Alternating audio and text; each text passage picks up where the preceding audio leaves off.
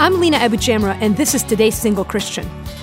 I tend to have an addictive personality. I can watch 4 seasons of my favorite Netflix show in a week. I can eat the same thing over and over and over again until it's coming out of my nose. So it's no surprise that when it comes to the single life and my mind, I tend to develop habits that aren't always for my own good. The problem with being single is that we can get away with these secret addictions if we're not careful. If you're looking for the life that thrives, there is no room for hidden addictions in it. Whether it's a pint of ice cream or a bad TV viewing habit, most addictions tend to be rooted in some unmet need. We typically use our addictions to numb our pain. We turn to them for comfort. If you're looking for the life that thrives, it's time to come clean. Are you willing to do it?